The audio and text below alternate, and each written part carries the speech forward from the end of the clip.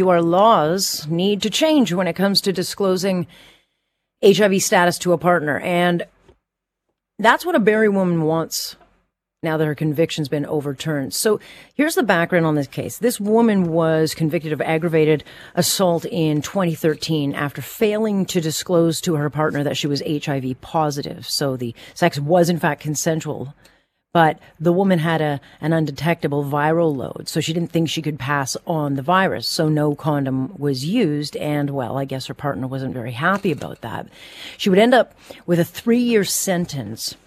But earlier this year, an appeal court overturned her conviction on the expert evidence that the woman's undetectable viral load meant she was no realistic possibility of transmission of the virus. So she now wants the laws changed, and she also wants others convicted of this same crime to have their convictions overturned, to which I thought, what would Joe Neuberger say? And I'm sure his head exploded. Joe Neuberger joining us now. Of course, he's with Neuberger and Law. Good to have you, Joe. I haven't talked to you in ages. I know. Thank you for having me on, Alex.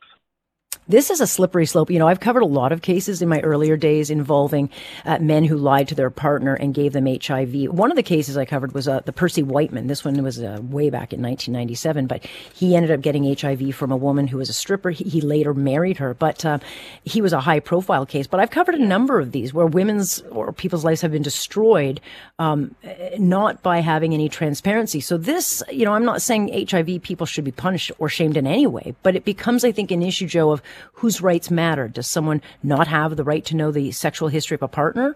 Or does the person with a health issue have the right to privacy and a shame-free life?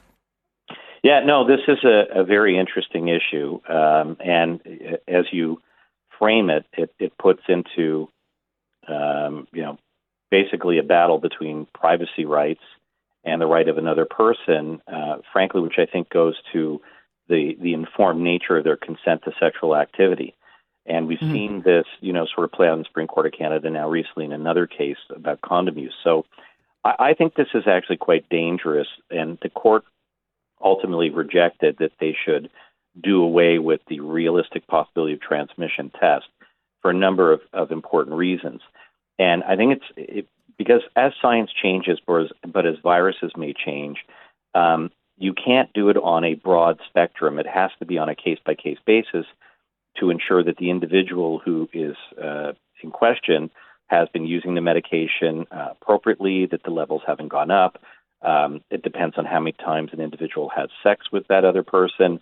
So there are a lot of factors at play, and the Supreme Court or the Court of Appeal looked at a lot of issues here and ultimately found that it was not something where they could do away with that test. And I think that's the right decision. There could be other cases out there, not that I know of, but there could be other cases out there where, and I'd be surprised if they're still out there, that the right expert evidence hasn't been called. If that was the case, the courts would certainly open up to hear that and get the scientific evidence to establish that, in fact, the conviction may have been unsafe. But to go to the extent that they want to have this test removed so you never have to disclose would mean that we're relying upon people's diligence in taking medication and relying upon a virus not to change or the efficacy of medication not to change, and I think that's problematic. Well, yeah, I think it's problematic, but if you're with somebody and they turn to you and say, do you have X, Y, or Z, and you say, I'm not telling you, or you don't say it, how do you get around that one? Under the Canadian law now, if you have HIV, you don't have to disclose it, I guess, as current rules are, if it's understood that the person has a low viral load. But again, there are a lot of unknowns. So I don't know how they get around it. Like if someone asks you, do I need to know anything about you before we do this? And you don't disclose that. Again, we get into, well, who has the rights here? Right. And I think this is a decision that may have to be made by government as opposed to the courts. And we have to determine, which takes precedent here. Is it the privacy to not disclose medical conditions, or is it the right of a person to know whatever chance there may be of some disease being transmitted? And I think it's, if you're ever in a situation where you ask a partner, is there something I should know about your health condition, and they don't want to disclose, then obviously you're not in a trusting, bonded relationship where you can rely on your health for that person to take care of it. Even though, and I don't think Tinder. I mean, like most people, like we have so many platforms where people just hook up, whatever. But I just dangerous. I'm not sure those. Well, well, no, we're not just talking about AIDS. We're talking about other diseases and many other things. So it's wonderful that the treatment has gotten to such a sophisticated level with this ART treatment that the viral loads are undetectable and you cannot, in scientific basis, transmit the disease. That's fantastic. It's still not cured, but as life goes on, I mean, I think if you're asking a partner and you're seeking consent, both of you are seeking consent to sexual activity, that informed consent may very well mean telling them about a communicable disease. That's an opinion I have. If it offends people's rights to not disclose, then you have to pick your partners accordingly. And some partners may not ask or care. I don't know.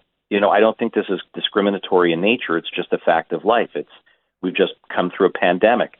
Who knows? There may be other issues on the horizon. We know that monkeypox had reared itself up.